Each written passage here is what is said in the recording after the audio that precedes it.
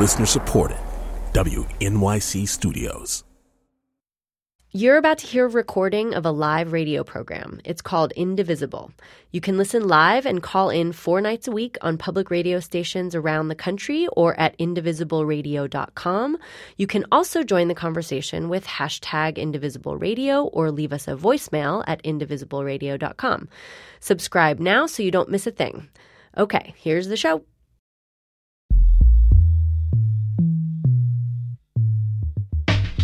This is Indivisible, public radio's national conversation about America in a time of change. From WNYC Radio, I'm Jamie Floyd, sitting in for Kai Wright. Thank you so much for joining us. And I'm John Prideaux here from The Economist. On Mondays, we're talking with you about the first 100 days of the Trump administration, what it means for the rest of the world, how the country seems to outsiders right now. Tonight's topic is Russia and the United States Department of Justice. And we actually want to talk about the intersection of those two major topics. And believe it or not, they do intersect. We'll get to that in a minute. But first, let's take a step back.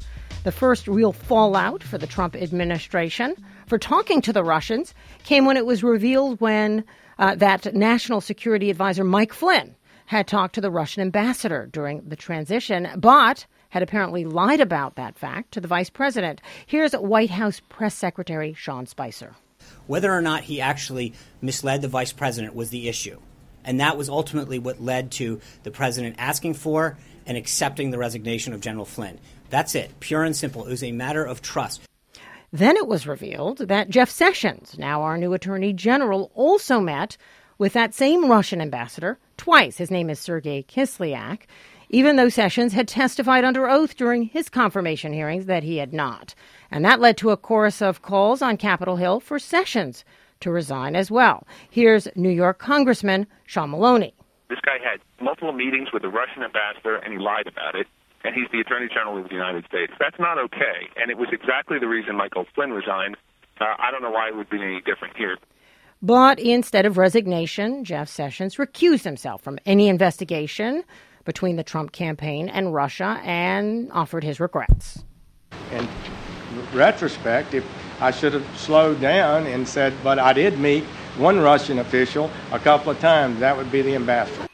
Now, we still don't know whether or how the Russia connection will be investigated, but what we do know is that the country's top lawyer at DOJ won't be involved. So, Jamie, I'm particularly excited you're here on a night where we plan to talk about the law because in addition to being a radio host for WNYC, a long-time journalist, you're a lawyer. You spent some time in the Clinton White House working on justice. So you're going to be able to help us navigate through this area where politics and the law meet, which can be pretty confusing for non-lawyers like me. I'll do my best. John, I'm interested in your perspective from the UK, U.S. editor for The Economist, steeped in U.S. politics. So maybe you can put on your de Tocqueville hat, play a little de Tocqueville for us. What are outsiders saying? What's the outside view of what's going on in the first, I think it's 45 days of the Trump administration? I'm almost afraid to ask, what are you thinking, especially about this business with Russia? It's only 45, right. Well, de Tocqueville is a big hero of mine, so that's setting the bar really high. But I think if he was travelling around the country now, one of the things that would surprise him is that America does, in fact, seem to be divisible, which is unfortunate given the title of this show. Yeah. If you poll those who are most engaged in politics, this is some numbers from Pew, the people who should be most informed about what's going on, more than 70% of Democrats say they're afraid of Republicans, and almost as many Republicans say the same thing about Democrats now. And that division, it didn't begin with Donald Trump. It began decades ago, and it's been accelerating since the end of the Cold War, I think, when victory in the Cold War robbed America of a kind of unifying enemy. But I don't think there's much doubt that President Trump is making it worse. And this is where the Russia story comes in. I spoke to The Economist Moscow correspondent about how Jeff Sessions and his meetings with the Russian ambassador were playing there. He told me that some of the wilder accusations flying around reminded him of the way the Russian government once saw CIA plots everywhere. And he also made the point that, whatever Russia's intentions were in hacking the election, if you take the sort of most extreme version of that, they appear to have backfired horribly to the point that, the Russian ambassador can't now meet people in Washington without it appearing incredibly suspicious. So what do we know about this story? We know that Russia interfered in America's election. The Director of National Intelligence, James Clapper, said so in January. What we don't know, and will never know, is what effect that intervention had.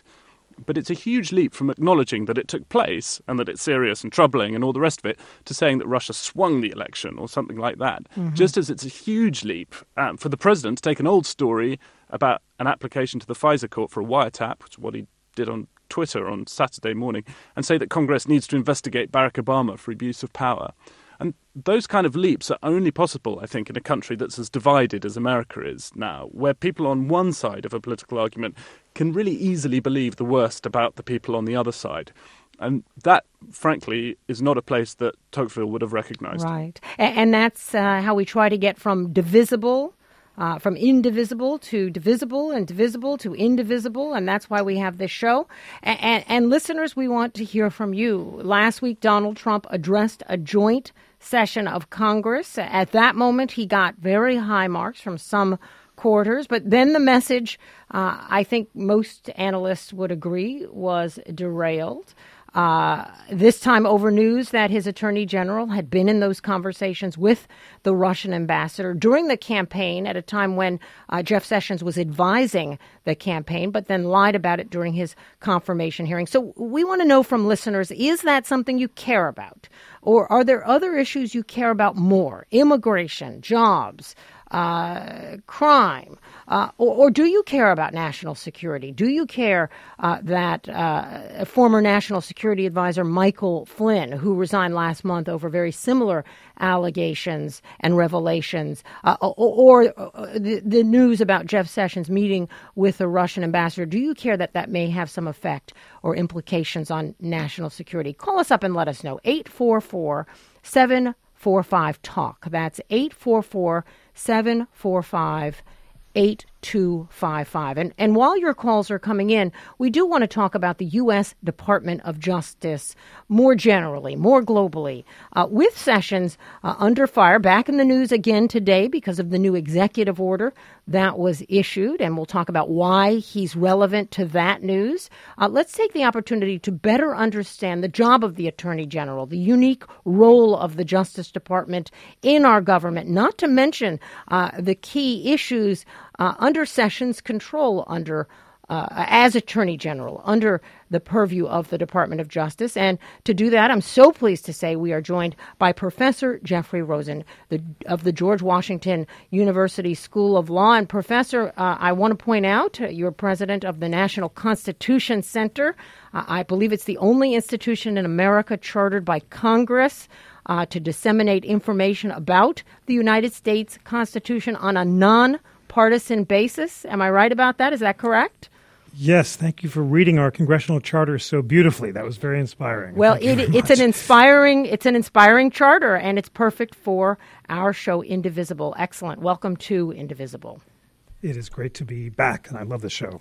Well, first thing, quickly, we have a new travel executive order referred to by many people as a travel ban, but to be precise and accurate, it's an executive order issued by President Trump today. They did remove Iraq from the list of countries. It's now 6 countries. How else is it different from the one issued in January?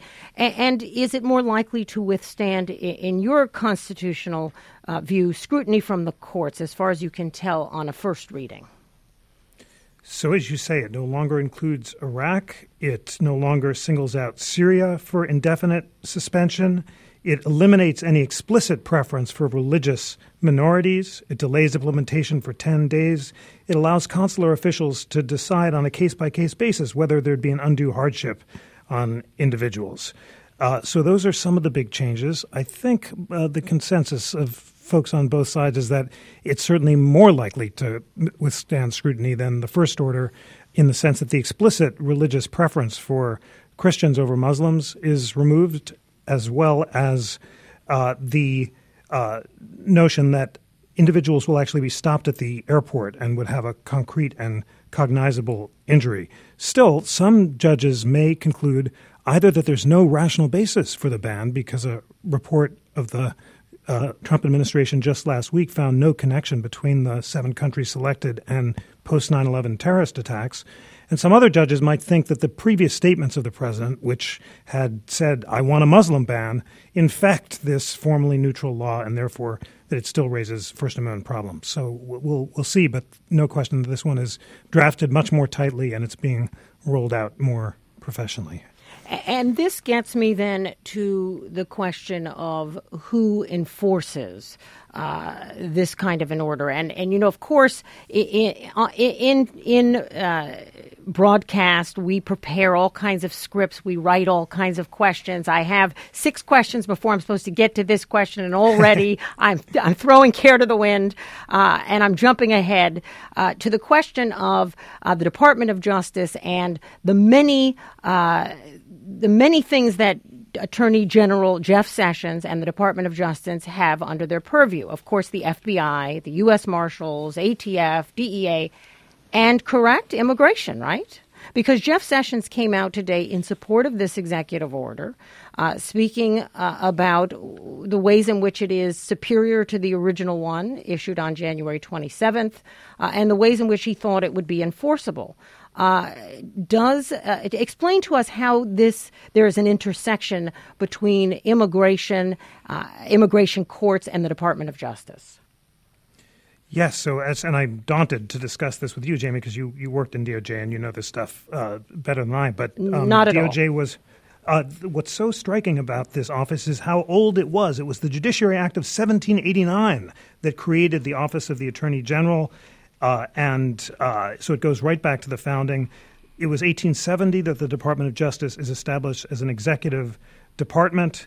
The Attorney General is supposed to be a person learned in the law. But now, as you suggested, DOJ oversees the major law enforcement agencies, including both the FBI, which is maybe crucial for the Russia investigation.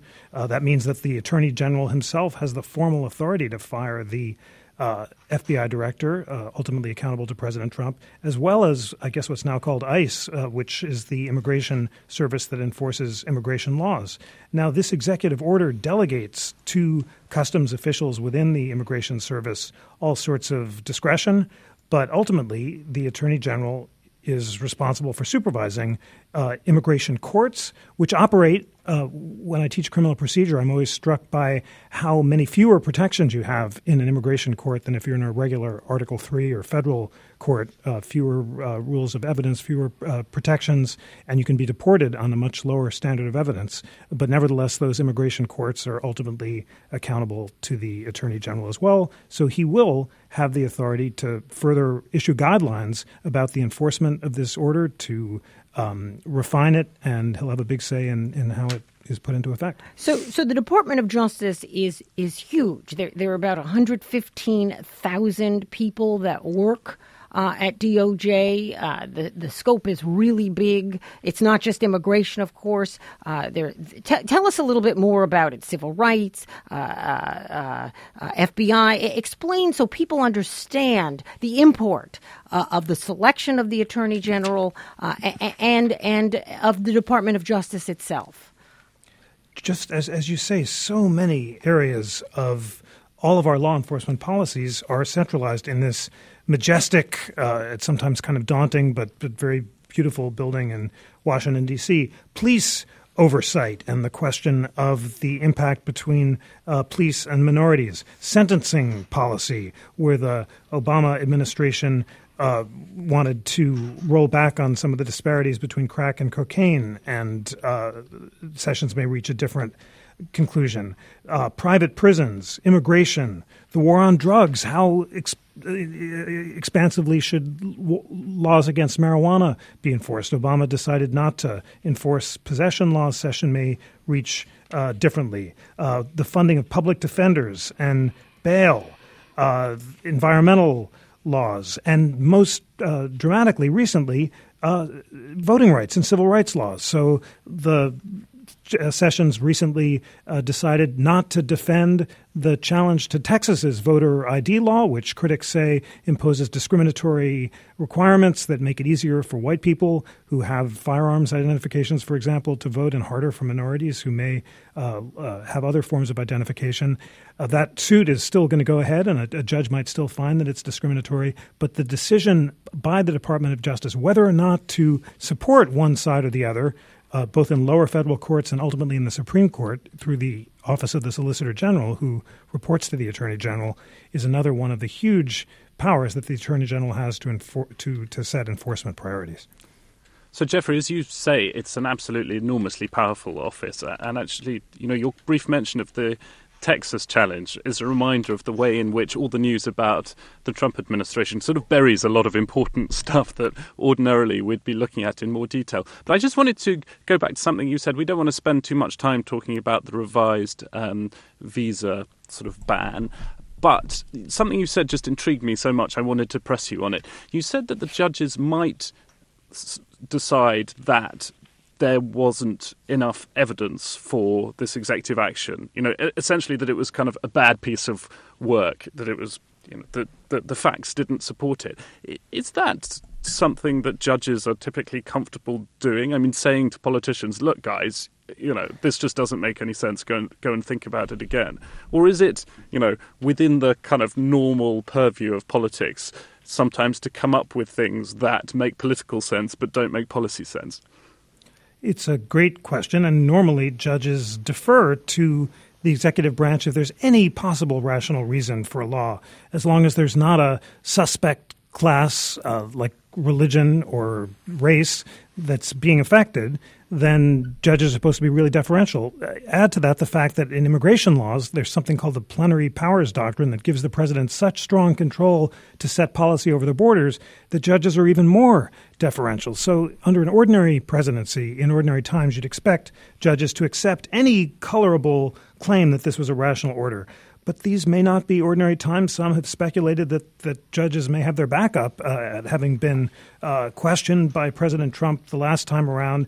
And in light of the report by Trump's own Department of Homeland Security last week, which concluded that an individual's country of citizenship is unlikely to be a reliable indicator of potential terrorist activity, and few of the impacted countries under the executive order have terrorist groups that threaten the West, it's not impossible to imagine at least some judges somewhere in the country, because there are a whole lot of them that could consider this, saying we don't think that there's a rational reason to support this. But it would be an unusual move for the reasons you suggest. The normal approach in this kind of cases is lots of deference.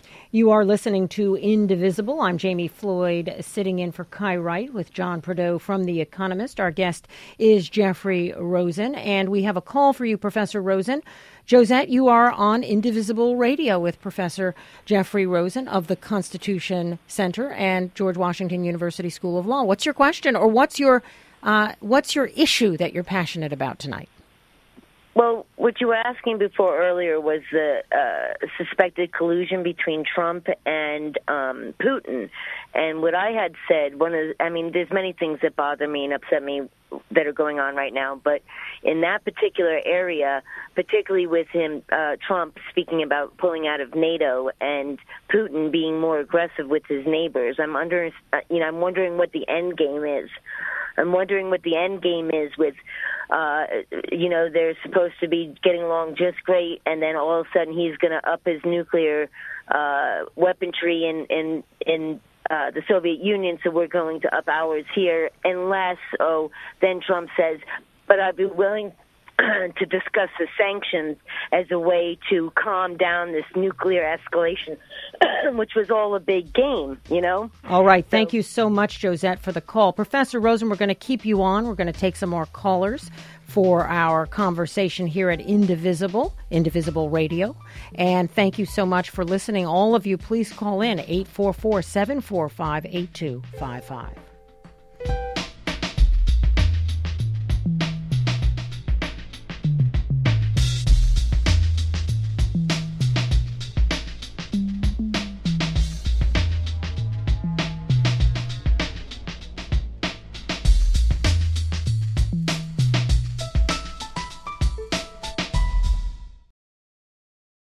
On Notes from America, we have conversations with people across the country about how we can truly become the nation that we claim to be. Each week, we talk about race, our politics, education, relationships, usually all of them, because everything's connected. And you, our listeners, are at the center of those conversations. I'm Kai Wright. Join me on Notes from America, wherever you get your podcasts.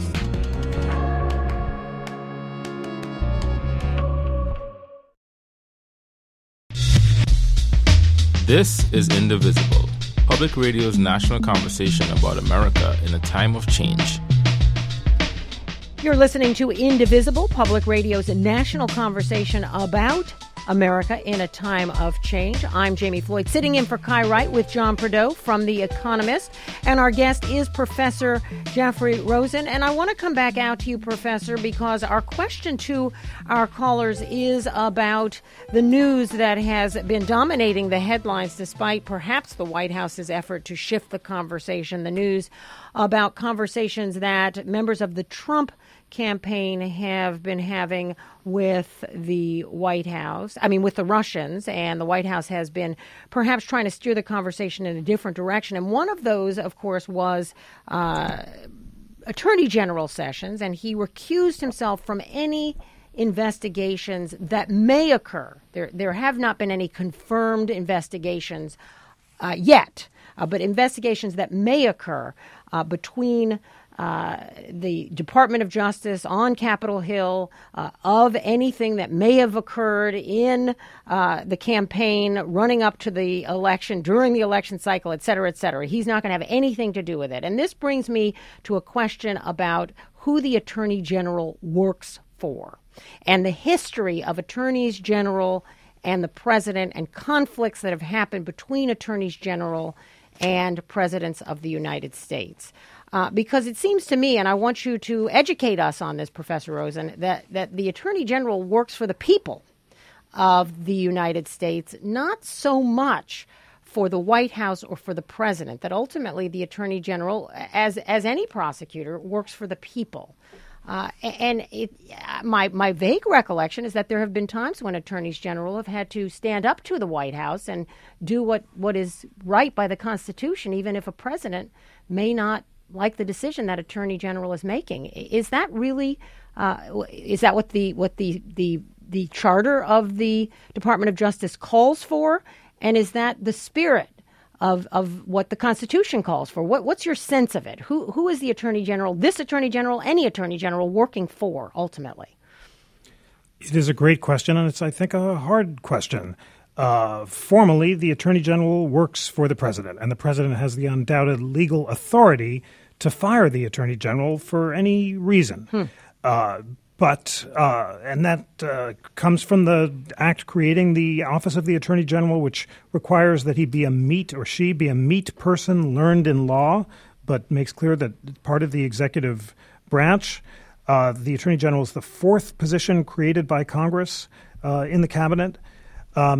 And we've had very political attorney generals like Bobby Kennedy, JFK's brother, who exemplify the kind of partisan ally of the president model that some attorney generals have expressed. But there's been another model. Edward Levy, who is the attorney general of Gerald Ford, really championed this more apolitical idea, which Ford supported, that the attorney general did work for the people.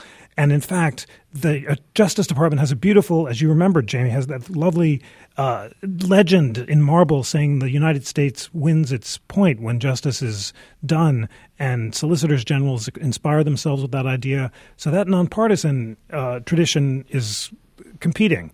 There have been times when it's come to a head. The most famous is President Nixon's attempt to fire the special prosecutor. He asked his attorney general to Elliot Richardson to fire the attorney general, and Richardson, channeling this independent tradition, refused to do it and resigned on principle. And then Richardson's deputy resigned, and it fell to Robert Bork, the solicitor general, actually to do the dirty deed. So that tradition of Elliot Richardson, continued by Edward Levy and embraced by the most inspiring attorney generals since then, have said that there is a higher charter, and that's to the people or to the law. Much of the rubber hits the road in cases where the attorney general isn't trusted to be neutral. We saw Loretta Lynch recuse herself from investigations about Hillary Clinton because of her contacts with President Clinton, and now Jeff Sessions has recused himself. And the question is, who then represents the people? For a while, it was the independent counsel, a special law created by Congress, but both parties repudiated that after the mess of the Clinton impeachment. So now it's a special counsel, and it's the Attorney General formally has the power to appoint a special counsel who's supposed to be independent. Now I suppose the Attorney General's deputy, the deputy AG, will make that appointment now that Sessions is recused. But even that special counsel formally can be fired by the Attorney General or by the President at any point, as can the FBI Director, despite the fact that he serves a 10-year term. So really, as much as we'd love to think of total insulation from politics in the Justice Department, ultimately, if the President really wants to fire a prosecutor who's going after him, he can. And of course, we did have James Comey this weekend feeling it was important to correct the record on whether the FBI had in fact participated in a wiretap of the Trump Tower at the behest of the Obama White House, and the DOJ has made no statement on that. We are taking your calls. Do you care about any of this? Do you care about the Russia connection? If so, how much do you care? Why? If not, why not? The number is 844-745-TALK. That's 8. I've been given the number. Yeah, it's 844-745-8255. Now, I was given the wrong number online. I want you to know the good old-fashioned piece of paper right here is the one that I'm relying on. All right, let's go to some calls. And Department of Justice, I know you all care about that because that is key. That is key for all Americans, whatever side of the aisle you're on. All right, let's take Chris in Cincinnati, Ohio. I love hearing from people all over the country. It excites me to my core. Chris, thank you so much for calling Indivisible. You are on with Professor Jeffrey Rosen. It is really a privilege for us all that he is here with us. Please tell us your concerns. What issue matters to you? Yeah, thank you for taking my call. So I'm an attorney, a new attorney in the area, and I studied history and was very critical of the Obama White House and how it handled foreign policy. And I personally believe that a lot of what we are seeing with ISIS and different things are a consequence of what we saw with Obama's handling of foreign policy and Bush's and so on and so on. And so now to see that we endless ties, or at least they seem to be endless ties to the Russian government, and now the intelligence community seems to conclude that Russia clearly interfered in our election. And whether it's partisan or not, you've got one party that is screaming for something to be done and another that is more or less silent. And it's very concerning because I feel like it's an issue that I would think could imagine Americans. And so I guess, when are we going to see more Republicans start to stand up to what we're seeing develop? You're a new lawyer, you say. When did you, if you don't mind my asking, graduate law school? Not a problem. Just sworn in last May. Oh, well, thank you for joining the profession. That does my heart some good. How about you, Professor Rosen? Congratulations. Welcome aboard. And please study the Constitution and learn as much about it as possible. It's really the most exciting thing you can do as a citizen. Chris, what about what you've been hearing in the news about Department of Justice, FBI, what happened during the election cycle with the FBI and the emails and the politicization of the intelligence community and justice and all of that? Did that dishearten you? Did it dissuade you at all from perhaps the practice of law? What was your feeling there? It was very disheartening to see as these certain things developed, whether it was with Michael Flynn or now Attorney General Sessions, and to only really the two that I've noticed, Senator McCain and Senator Lindsey Graham, have been critical and indicated that they really want to see investigations done. But really, other than them, I have not heard much from the Republican side of the aisle. And I feel like this is an issue that, if a foreign government is starting to negotiate ahead of time prior to the new president taking office, whether or not they're going to undermine policies that are in place based on what I think the world agrees were very egregious actions in Ukraine, rolling back those sanctions and talking about different things there. the fact that doesn't seem to be any unity against that on a large scale is very troubling, because I feel like there are certain things that we can expect from our government. One is that national security could be a unifying issue, but clearly it's not. Thank you so much for your call, Chris, and good luck to you in the practice of law. Thank you for your service. I want to ask you, Jeffrey Rosen, one quick question before we have to let you go, and that's about Senator Sessions and the civil rights issues. The Ferguson report that he says he's not read is indicated he doesn't intend to read. The Justice Department is charged with implementing these consent decrees in Ferguson and other parts of the country. Chicago, of course, is a major issue in terms of violence and police community relations there. I mean, I could list the number of cities, but we don't really have time. Given his record, should we be more concerned about other issues? We're talking about Russia. We're focused, of course, that's a concern. I see the board lit up here. Many people seem to be concerned about that. But, the civil rights division, and you mentioned voting rights, should we be focused, especially considering his record and some of what he's had to say in the past, focused on the future of the Department of Justice in the 21st century under Sessions and any attorney general who might take that chair? Well, it will definitely be a dramatic change from the priorities of the Obama administration and previous administrations when it comes to questions like voting rights, civil rights, police violence, and so forth. It's not completely a new approach, and in some ways it's a return to the approach that we saw under President Reagan, where there was much less aggressive enforcement of anti-discrimination claims when it comes to voting rights and much more of a hands-off attitude. But this comes at a time when the Supreme Court has been rolling back on legal and constitutional requirements that voting districts pre-clear with the Justice Department changes that might discriminate against minorities. So there's no doubt at all that it'll make a big difference. And the fact that he's not using his priorities for that kind of enforcement and will instead be going after immigration enforcement and deporting a lot more people will just represent a huge change in the lived experience of Americans. Would you indulge me just when John started off with Tocqueville and America and Russia? I couldn't resist a quick Google, and it turns out Tocqueville predicted. He said there are at this present time two great nations in the world which start from different points, Russia and America. He says the Anglo-American gives free scope to the unguided strength and common sense of the people. The Russian centers all the authority of society in a single arm. The principal instrument of the former is freedom, of the latter servitude, but he says both have the power to sway the destinies of half the globe. Oh, I think you've just warmed the man's heart. Absolutely. Very happy, Professor Rosen. What can I say? Thank you. That's just great.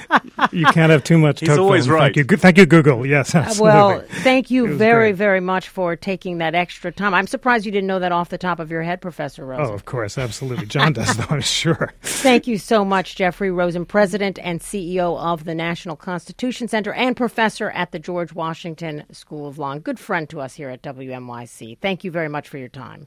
Thank you. It's a pleasure. And we will be back in just a few moments. In fact, I want to take a moment to speak with you, John. What did you think about that little quote there you just got from, I guess that you're now a big Jeffrey Rosen fan. We're big fans here at WNYC. Yeah, I was a fan already, but I'm even more of a fan after that, I have to say. The Russia part of that quote just interests me so much. If you're somebody who's interested in Russian history, there are so many ways in which, Vladimir Putin's kind of reign in Russia is a throwback to the kind of Tsarist era when Tocqueville was writing his stuff. I was living in Russia as a language student in 1998 under the kind of tail end of Boris Yeltsin's time. And at the time, he was firing prime ministers every 5 minutes. Basically, whenever anything went wrong in Russia, and quite a lot was going wrong then, he'd fire a prime minister. And I remember sitting around the TV one evening, and he'd appointed this new guy called Vladimir Putin as his prime minister. Nobody had ever heard of him. He was a non-entity. Everybody I was watching the TV with assumed that he'd be gone in 5 minutes. And, guess what? He's still there almost 20 years later. Well, it is wonderful that we had someone on who could quickly retrieve. He remembered. He didn't know it off the top of his head, but he remembered that connection to your hero and our conversation. Listeners, we are still taking your calls, and we want to know what issues are most important to you, no matter who you voted for, by the way. Nonpartisan, bipartisan conversation here on Indivisible. You are listening to Indivisible. I'm Jamie Floyd. I'm in for Kai Wright tonight. I'm so pleased to be riding along with John Prideaux from The Economist. And we want you to join the conversation, 844-745-TALK. That's 844-745-8255. We want to know what your issue is.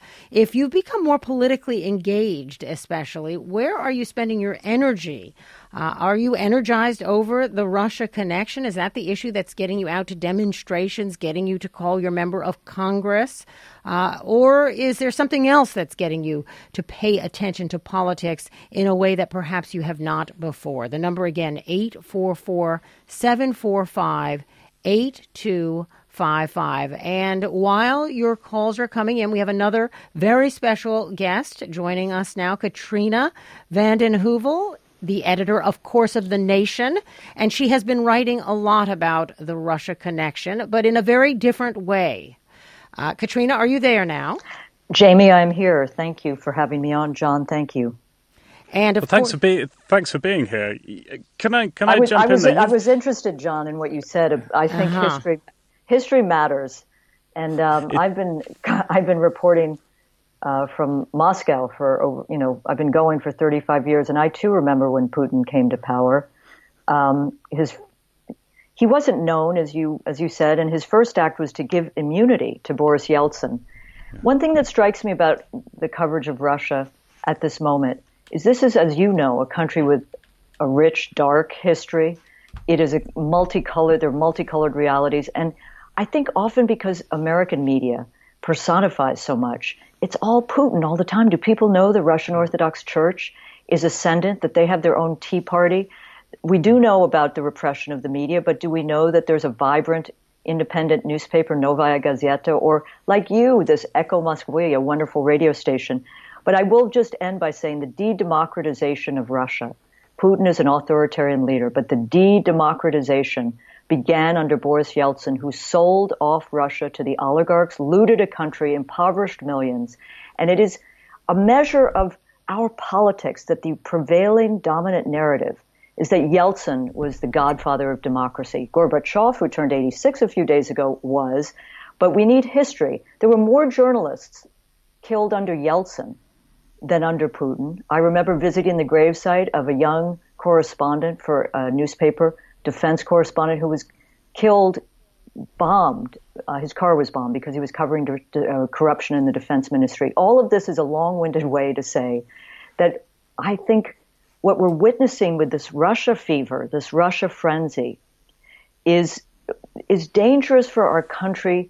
Neither because the nation is as anti-Trump as it comes, so it's neither pro-Trump nor pro-Putin to argue that this country needs a working relationship with Russia on proliferation, on nuclear issues, slew of issues. And I'm sorry, John, I'm fired up about this. And no, it's interesting. It's great that you have this experience reporting on Russia and you have a kind of long view of it. I just wanted to ask you, you've likened the hysteria about Russia on the left, I think that's a phrase you used, to a neo-McCarthyite furore. Can you explain a bit what you mean by that?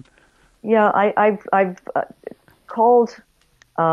that I've worried that too many liberals, progressives, well, across the spectrum, transpartisan, have joined in fanning a kind of neo-McCarthyite furor and working to discredit those who seek to de-escalate Russian tensions, U.S.-Russian tensions, and dismissing anyone expressing doubts, having skepticism. Katrina, I'm up against the 30-second mark, so I'm going to interrupt you right there with the little tease you've given us, and we're going to let listeners know that this is Indivisible. We've got John Prideaux and Katrina vanden Heuvel of The Nation with us, and she'll be right back with her very unique perspective on Russia.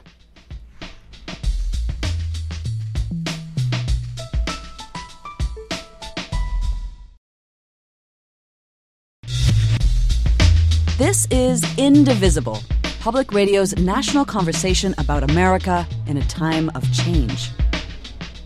From WNYC Radio, I'm Jamie Floyd, sitting in for Kai Wright. And I'm John Brito from The Economist. We've got Katrina vanden Heuvel here, the editor of The Nation. We want to hear from you. We're talking about Russia, America, the Department of Justice, lots of important topics tonight. Katrina, you were halfway through an answer about the sort of what you describe as a neo-McCarthyite mood about Russia. Can you just, please, I wanted to finish your answer on that because it was interesting. Thank you, John. The Nation has a long and proud history standing up to the worst excesses of McCarthyism. But McCarthyism, in essence, there were many layers to it, but it impugned the loyalty of American citizens by accusing them of allegiance to a foreign country, Soviet Union, in this case it could be Russia. And what I see happening, we're dealing with an authoritarian leader in Russia, no longer the Soviet Union, but there is an attempt to suppress a full range of democratic debate over alternative policies and ideas. And I think that this narrowing of debate, of sort of poisoning or chilling the political discourse of the nation, it doesn't have happy ending, and certainly not for progressives whose progressive budgets, civil liberties are often the first to be tamped down in a kind of McCarthyite period. Now, Trump himself, this is where it's scrambled times and scoundrel times. He's not been damaged by today's revival of this neo-McCarthyism, but I do think our national debate has been damaged. I mean, we need reasoned argument, factual critique. Of course, we need an investigation of allegations of Russian hacking, interference in our election, our democratic process. But, you have, I won't name names, but, leading commentators calling it the Putin-Trump regime, Putin's puppet. I have no brief for Donald Trump, but I think it's not good for our discourse. And I also think, if I could end, I think often some of this Russia frenzy is an attempt to blame some of the deep and abiding problems of our country on a foreign power.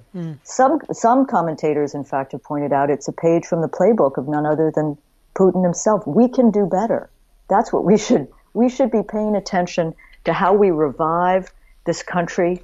The Democrats and progressives should be pointing out the rollback of regulations, the unleashing of banks, the cabinet of generals, billionaires, and ideologues, and also laying out our own agenda. I mean, I was happy Bernie Sanders was down in Mississippi this past weekend, standing with workers. Civil rights equals workers' rights. Sherrod Brown laid out a major manifesto in Ohio on workers' rights and jobs and dignity. We need to hear more of that. I worry that the Democrats, to some extent, are replicating the failed campaign strategy of just hammering away at Trump as unfit. Let the investigation go and fall where it will about his associates, his oligarchical ties, the money. But I think that there's a frenzy that concerns me. All right. I think some of our callers want to ask you some specific questions, Katrina, about what we can be doing affirmatively rather than, as you say, simply attacking Trump and Putin, but what we can be doing affirmatively to lay out a positive agenda. And we have Isaiah in Brooklyn. I believe, Isaiah, you're still with us. Isaiah, are you in high school? Here, yeah. Yeah, I'm in high school. That is terrific. Thank you so much for calling in. And you are on with Katrina vanden Heuvel. She is, of course, with The Nation, the editor of The Nation, and has many, many times traveled to Russia and has been writing about Russia and our Putin-Russia frenzy. What is your thought about it, Isaiah?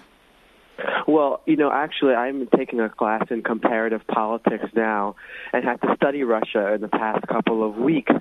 And it's really interesting to really get to learn the dynamics of politics within Russia and how, the work has been done and what's being done under Putin there. So it's really been interesting to see the consolidation and the centralization of power there, and not seeing it as extremely democratic or anything that, Americans should be liking. So I have been sort of leery of how much support, especially on the Republican side, we've been giving towards Russia, especially because so many of the ideals that I'm seeing aren't really sort of in line with American ideals on democracy. So what do you think, Katrina? first of all, I love you have high school students calling in. We But let me just come back to what I think could be done affirmatively, if I might. I mean, I think that we should be, I wish the caller would run for office at some point soon. We need to get out there and run for school boards, run for city councils. We need to take back the cities and states of this country. We need to lay out an agenda that about the possibility of Medicare for all and expanded Social Security benefits, and for you, tuition-free college, right? So a real plan to rebuild America. On the Russia front, let me say, I come back to my experience in Russia. I worked with women's groups to rebuild, to build domestic shelters. Horrified, and the Nation has written about the decriminalization of domestic violence laws, the ascendancy of the Russian Orthodox Church. But I do believe that we do better to build to make our country the beacon. And we have a long way to go. I mean, we haven't even talked about the hacking of votes, the suppression of voting rights, and the broken political system. But we need a working relationship. We don't need to love Russia, but we need to to reduce the nuclear arms race that is so dangerous and people aren't paying attention to it, to combat terrorism, to even combat the climate crisis. So I think that working partnership is in the United States' national interest. We don't want them, but the more we, I think, engage in trying to deflect attention from our own problems and not deal with them and blame it on a foreign power, the more distant we are from making this the greatest democracy, the more perfect union it should be. Excellent. Thank you so much, Isaiah. I hope you will call Indivisible again Monday through Thursday here on WNYC and throughout the country. Let's go. Speaking of throughout the country, Katrina, let's go to Flint, Michigan. Andrew is calling. Andrew, you're on with Katrina vanden Heuvel of The Nation. Hi. Thank you very much for taking my call. I'm very interested in the Russia issue, but at the same time, I'm wondering what you think, or how you think if it perhaps distracts from other issues, like his proposed cuts to the EPA and the Clean Water Act. And I don't know how much it might be selfish of me to prioritize that, but I think these are really, really big issues that I see occasionally, but I don't see as much intense coverage as the Russia issue. And I'm wondering you're not selfish. How can you be selfish living in Flint, Michigan, and think that we should not prioritize or give more attention to the decaying infrastructure of this country? When we pay so much attention to the Russia issue, not only do we lose sight of the rollback of the EPA, the 90 regulations that have been rolled back by Republicans in the last 40 days, but we lose sight of what new Cold War budgets, which, Trump laid out a $54 billion increase in the defense budget. That's going to take away from the priorities this country, to rebuild this country. So I think we do need to pay attention. We had an editorial meeting this morning. Of course, we're going to call for investigation of new allegations, but we also want to bring attention to these regulations that have gone under the radar and are going to gut our country, roll back the civilizing reforms and advances, and also, as I said earlier, bring attention to what people are trying to speak to. I mean, there are people out there talking about a plan to rebuild America. Elizabeth Warren, for example, she's fighting hard to preserve the only government agency in the last decade or more that has been established to work on behalf of consumers who will be ravaged. The hope here is to expose the big con of Trump, how his supporters are going to be so hurt by the very policies he and this Republican Party are driving through, ramming through. Look at the health care plan. I mean, millions are going to lose rights and care, even lives and family. Katrina, it sounds like you're almost making a case to sort of ignore what's going on with Russia. I know you're not. No. You say it's important, but as an editor, you must have to apply some sort of filter to the torrent of news that's coming out of the White House and trying to prioritize, what's important over what seems like the shiniest kind of new thing. How, I think a lot of listeners are probably in the same position. They wake up in the morning, they see that the president has tweeted some accusation and calling for Congress to investigate his predecessor, which seems kind of unprecedented. But then they're not really sure how much it matters. Is it just a tweet? Is it something to ignore? How are you kind of sifting through that and deciding what to focus your readers' attention on at the Nation, what to just kind of ignore? Well, I will say that it's a very good question. What we've tried to do is you cannot ignore Donald Trump's tweets, but the hyper coverage, I have argued, degrades, debases media coverage. It distracts people. So-called winning the morning drives the news cycle. We just did a special issue on the media in the Trump era. And we need to do better as media in covering President Trump than we did candidate Trump. Media malpractice to some extent in 2016, failure to really cover the issues, helped abet Donald Trump's rise. We are not ignoring the Russia story. We are being contrarian, and we are attacked in many ways by progressive community for not lining up and just accepting I would argue, assertions more than verifiable evidence provided by the intelligence agencies. Skepticism is not treason. It's essential to establishing the truth. We need an independent investigation to offer citizens more evidence. But of course we're covering that. But I'll tell you, one of the underreported stories of last year, and we have one of the great voting rights correspondents, Ari Berman, was the suppression of voting rights. I think, you've probably covered that. I know Kai Wright, our former editor, did enormous work on that. So we try to bring attention to communities on the front line, of course, the, quote, revised Muslim ban today, to the fact that private prisons are now being authorized by the Department of Justice, the fact that banks are on a looser leash. I mean, these are all issues very close to the central social economic justice issues of the nation. And so it's a struggle every day, but try not to be tethered to Donald Trump's tweets, which suggest, he doesn't even need Breitbart News. He has his own channel. How do we, Katrina, create conversations across the political divide? Very good question. I was on a call today. The Nation is going to start what we like to call Red States Not for Long tour. We want to take the Nation out to the country, to states, Iowa, Montana, Ohio, Pennsylvania, Wisconsin, and have conversations with people who, may have voted for Donald Trump, but to talk to people, because I'm thinking of Trump's other war on the media. That's the FCC rollback of media democracy, net neutrality. Net neutrality was saved a decade or more ago by a transpartisan coalition of people who didn't like the attack on localism, didn't like big corporations, media corporations. And you had Trent Lott on one side, Code Pink on the other. I think that there are issues in this country that we can find some agreement on. Not everything by any measure, but I do think it's important to talk. And I think it's important for the Nation, which is first and foremost an independent media, a magazine, that we raise issues. We weren't popular with a lot of Democrats when we opposed the Iraq War.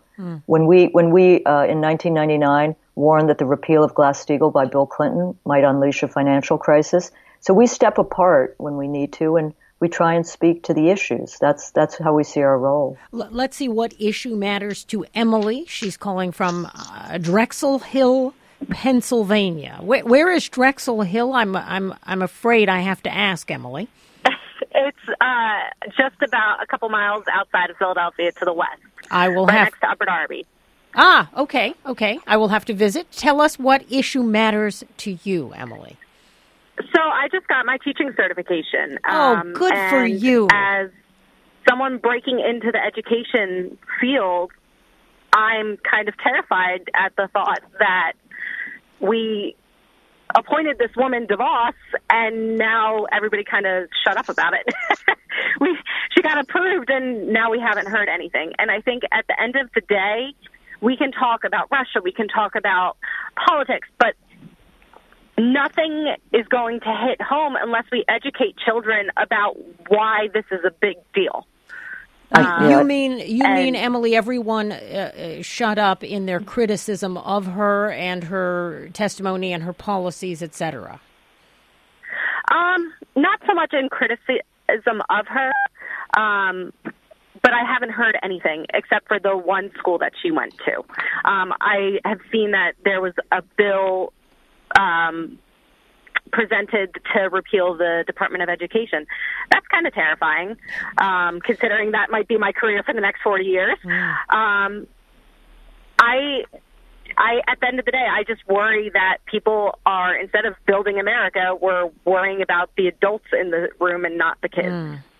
Well said. Katrina. Well, Emily, well said. I mean, we did a lot of coverage of Betsy DeVos, but even in a broader way, we're looking at, this may sound too grand, but I think there's an effort to privatize everything. And the idea of the public sphere, a public education, one of the great, what makes America truly great is at risk of being gutted, privatized. The agenda is there. I think the fight is really at the state level. You may disagree. I mean, the Department of Education has real control and power, but not as deep as some think. But the fight is to remind people of the value, the power of public education. I think we have a group of people, if I could generalize, who are running, basically people who've been put in charge of agencies in order to dismantle them. Or they have contempt for the very mission. I mean, you think of Rick Perry, who wanted to abolish the Department of Energy or didn't even know what it was, is now head of it. Betsy DeVos wants to gut public education, which is essentially the mission of the Education Department. And Steve Bannon has said very clearly that he wants to deconstruct the administrative state. I laugh because what we need to do is remind people that government is not an alien force. As Franklin Roosevelt said, it is us. So public education, sure, it can be improved, and it should be. But don't blame teachers. Don't bait teachers. And spend more time thinking about how we rebuild the schools. And some of that is budget, and some of that is priorities. And what you said is so powerful in that you're going into teaching. It's possibly the most powerful thing you can do. Thank you, Emily, for your service as a teacher very much. We're close to the end of our hour. My colleague, John Prideaux, do you want to get a final question in to Katrina? Because I will hog up the last 2 minutes of Indivisible. I was just wondering, Katrina, in that spirit of giving political opponents a fair shake and not assuming their motives are necessarily bad. I mean, if you look at Betsy DeVos, I have some differences with her policies as they seem to be at education. But she's somebody who has a view about how to, improve the lives and the schooling of, kids who are stuck in bad schools. And, she's got a particular way of doing that. It doesn't necessarily have to be the case that, she's motivated by some sort of dreadful desire for privatization or profit. I think if you talk to her about this stuff, she's sincere about it. And you've got about 45 seconds for that answer, Katrina. Respect what you said, John. I just think that her history shows more of an intent to end public education. I think there is room for charters and for a broader range of alternatives. Thank you so much for having me on. Katrina, always a pleasure. Katrina vanden Heuvel, editor of The Nation. And you have been listening to Indivisible, Public Radio's national conversation, 4 nights a week for the first 100 days of the new administration. Catch Brian Lehrer tomorrow. He'll be taking your calls as well. I'm Jamie Floyd. I'm John Prideaux. We'll talk to you next week.